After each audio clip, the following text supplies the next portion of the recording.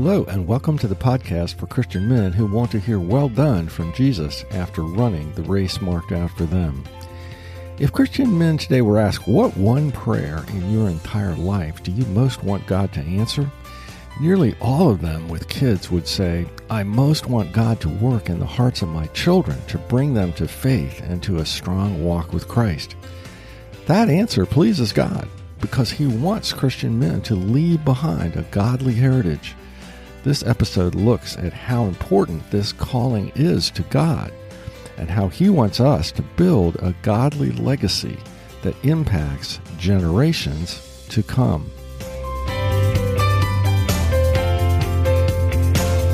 Thanks for joining us today for season number 1, episode number 46 of Mission Focused Men. My name is Gary Yeagle.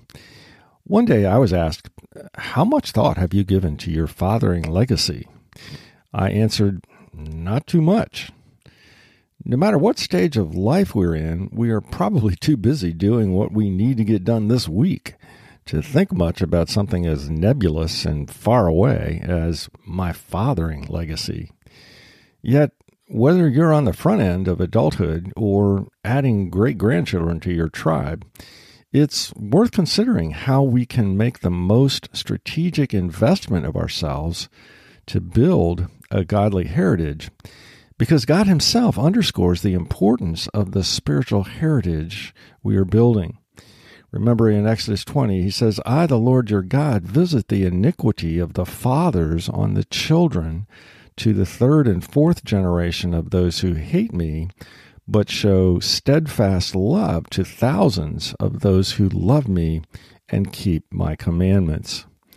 A father can send the darkness of sin down through the next 4 generations, or send the light of God's truth down to his descendants.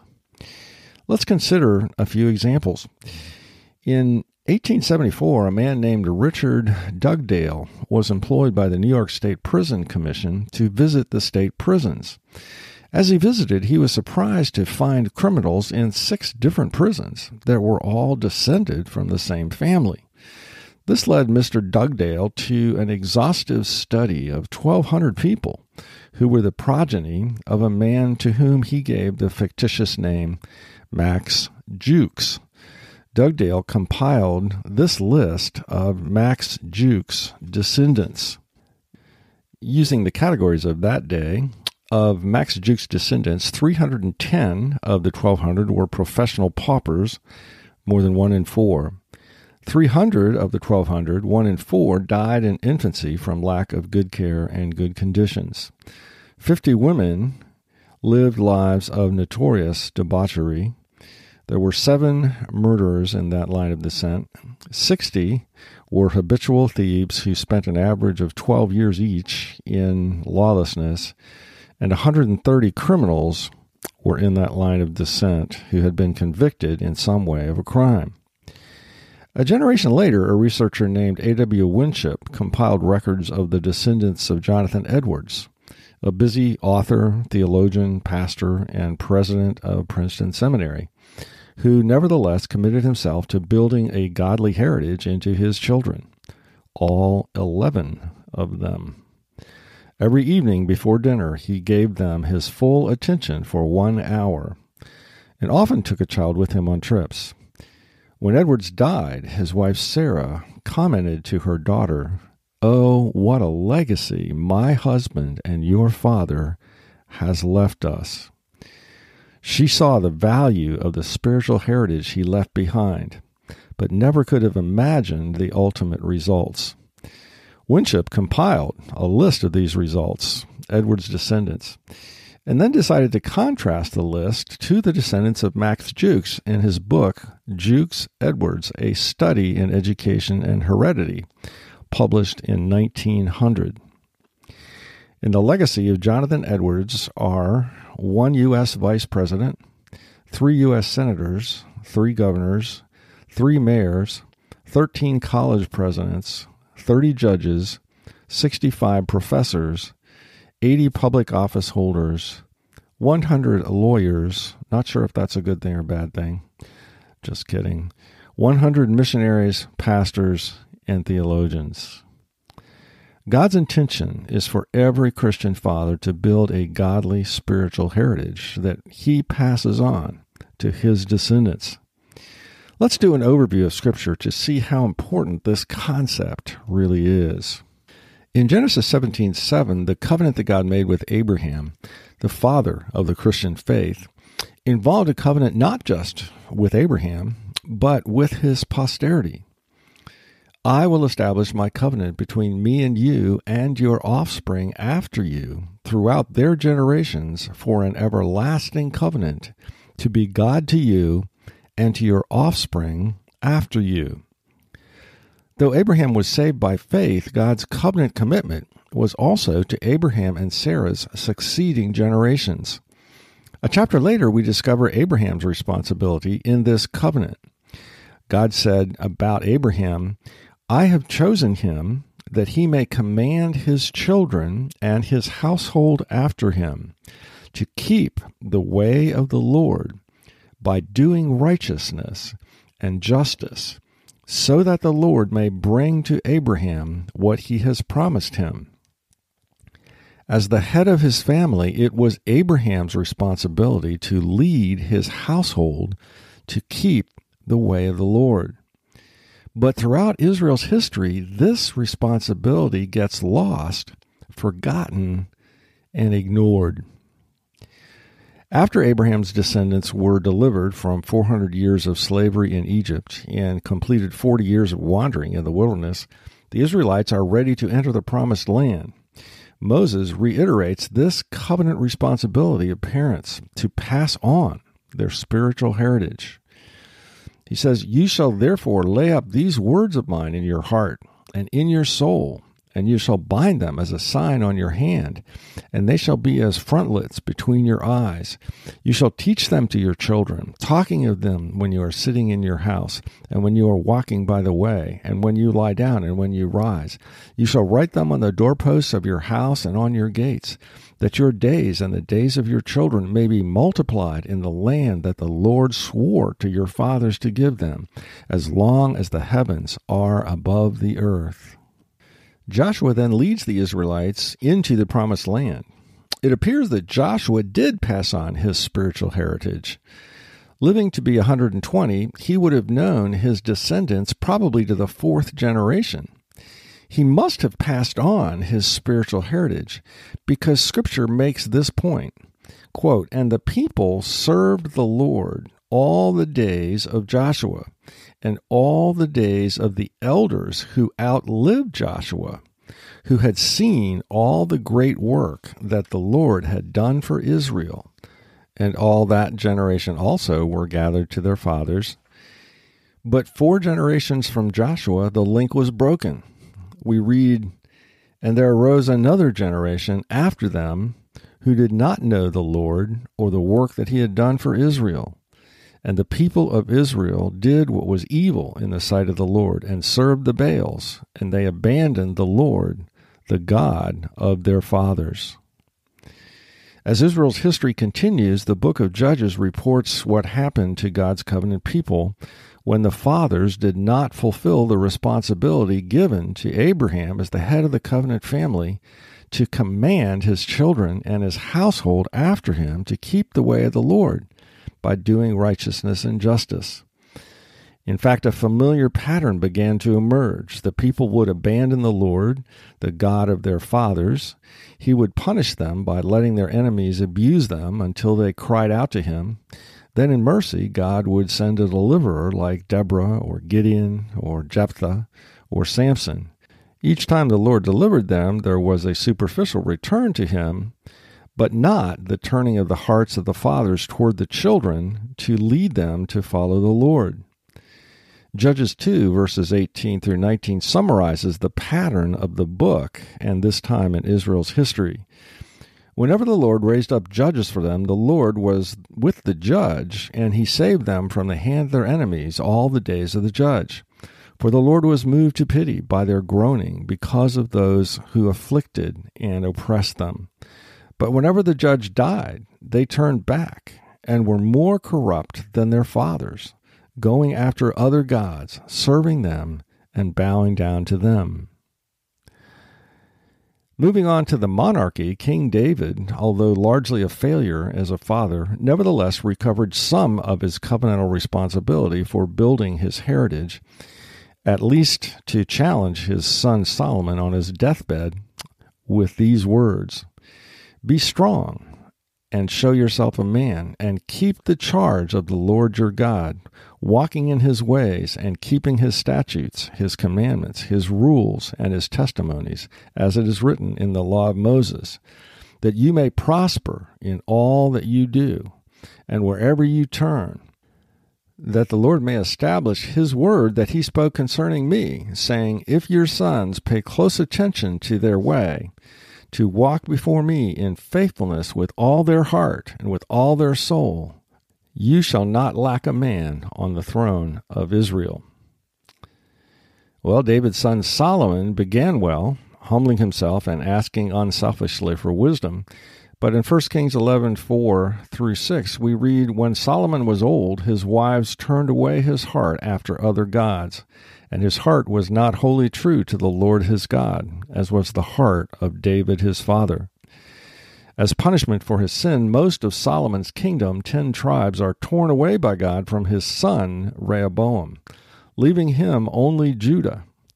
Judah plunges into idolatry and constantly experiences God's judgment through the oppression of their enemies, despite God sending prophets like Jeremiah to urge them to return to their covenant obligations to keep God's moral law. King after king led Judah into evil, eventually leading to the Babylonian captivity. The one bright spot during this period was King Josiah. Scripture says, "Before him there was no king like him, who turned to the Lord with all his heart and with all his soul and with all his might, according to all the law of Moses, nor did any like him arise after him." Yet it appears that Josiah failed to lead his sons to follow Yahweh.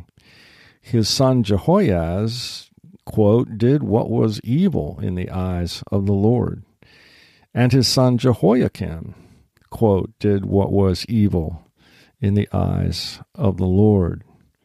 It appears that even godly Josiah failed to build into the next generation. Having established the principle with Abraham that a covenant father was to command his children and his household after him to keep the way of the Lord by doing righteousness and justice, Israel's history reveals this stark fact.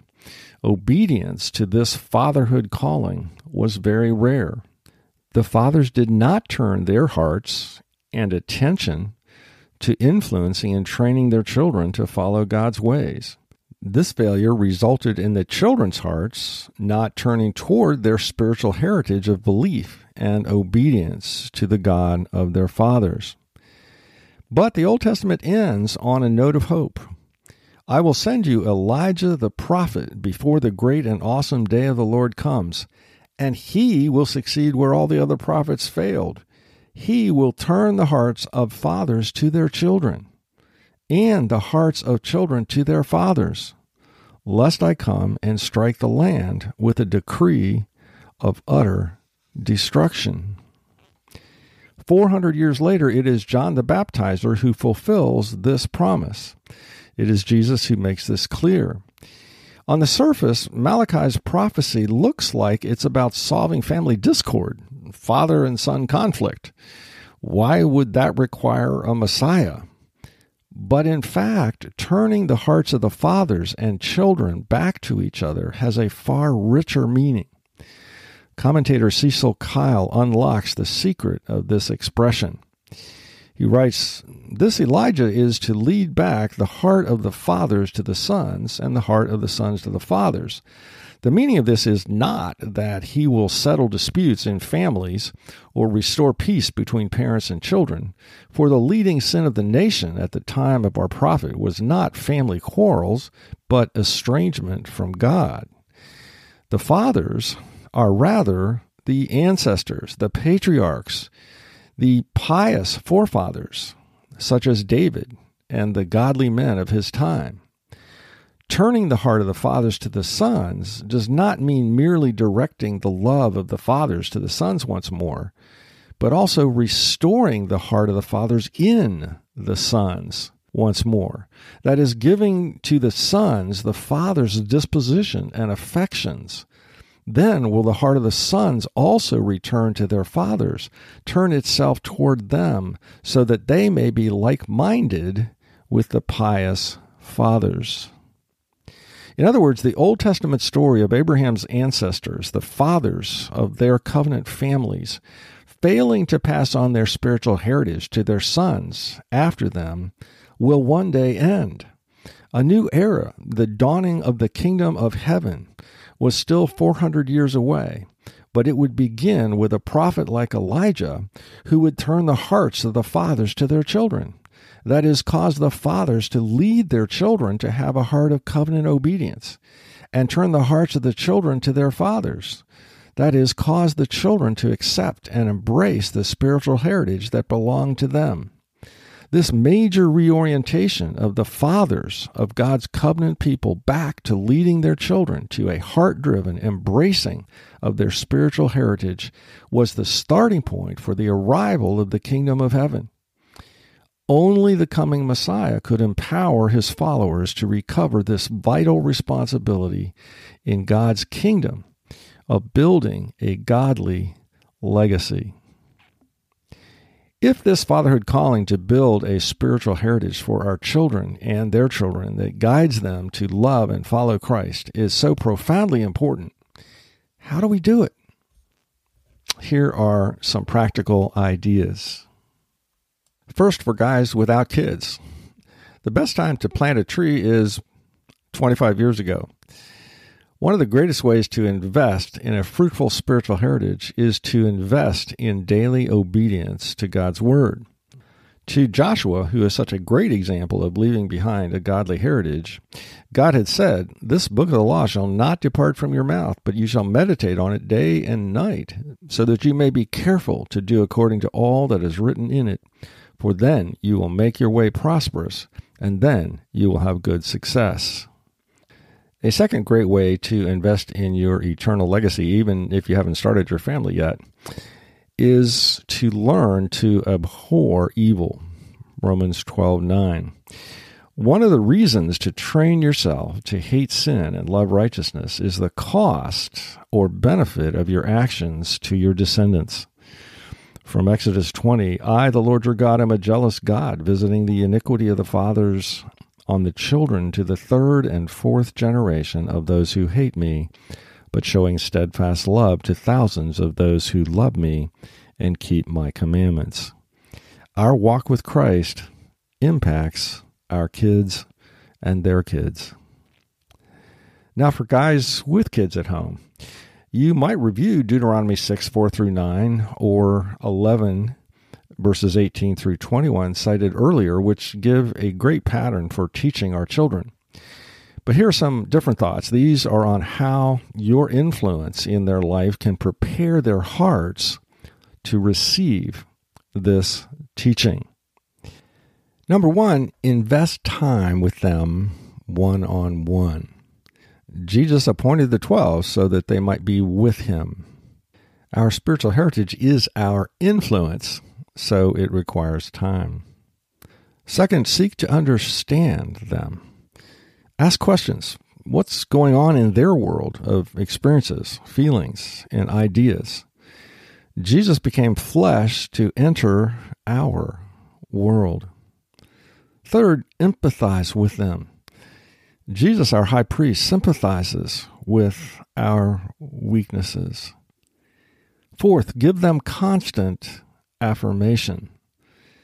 Paul wrote to the believers at Thessalonica, "You know how, like a father with his children, we encouraged you." Fifth, fill their emotional tank with affection. Jesus rebuked his disciples for thinking that giving his affection to children around him was unimportant. Sixth, serve them. Be on the lookout for ways to assist them with practical needs. Serving others expresses love. Paul wrote, "Be servants to one another in love." And then for grandfathers and great-grandfathers, how can they continue to build a spiritual heritage for their descendants? First, recognize that loving our grandchildren well is a grace-filled way to still build our heritage, no matter how much we may have failed as a father. Second, take the initiative to do special things with them, even taking them out for an ice cream cone. A grandpa date sends the message that you love them. Third, don't underestimate the power of your intercession to give strength to your loved one in their spiritual battles. The Exodus 17 picture of Joshua in the valley fighting the Amalekites while Moses prayed for him is a physical picture of the spiritual impact prayer has in defeating evil. When Moses' arms were lifted in prayer, the Israelites prevailed. When he lowered his arms and stopped praying, the Amalekites prevailed. Your children and grandchildren will win spiritual battles if you fight for them in prayer, that they will lose if you don't. You will not always see these victories, but your prayer warfare matters. Well, as fathers, our most fervent prayer is for God to work in our children's lives. But the means God uses is for us to be obedient to his fatherhood calling, to build a godly spiritual heritage into our children. Sometimes it feels like these efforts are failing, and God may not act on the specific timetable we have, and he has to be the one to work to change their hearts. But God wants us assured of this truth. Blessed is the man who fears the Lord, who greatly delights in his commandments. His offspring will be mighty in the land. The generation of the upright will be blessed, for the righteous man will be remembered forever.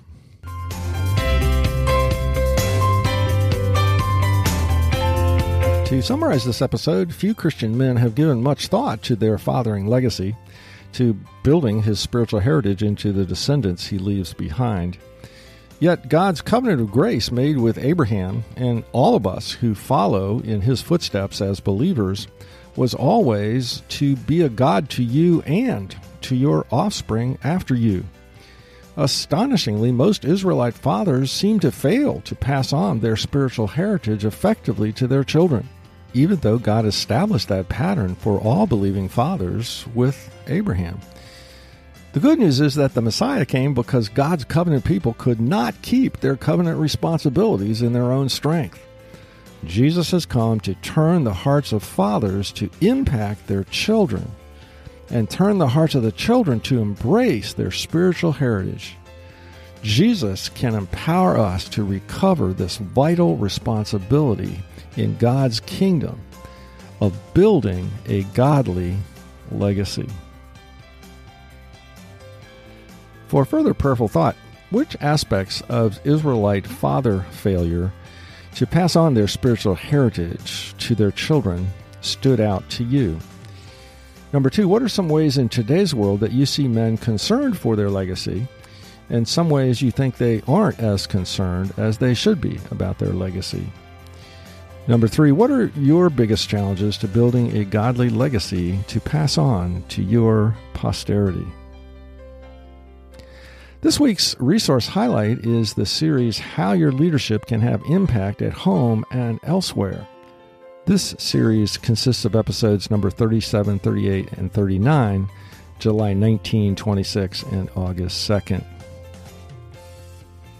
Next week, we complete our series Understanding the Masculine Heart by examining the term toxic masculinity in our culture and thinking through how to help our sons pursue and exhibit godly manhood in a testosterone-averse culture. If this podcast has been helpful to you, don't forget to tell other Christian men in your circles about a podcast that helps them stay focused on their mission from Christ by inspiring them each week while they commute or work out.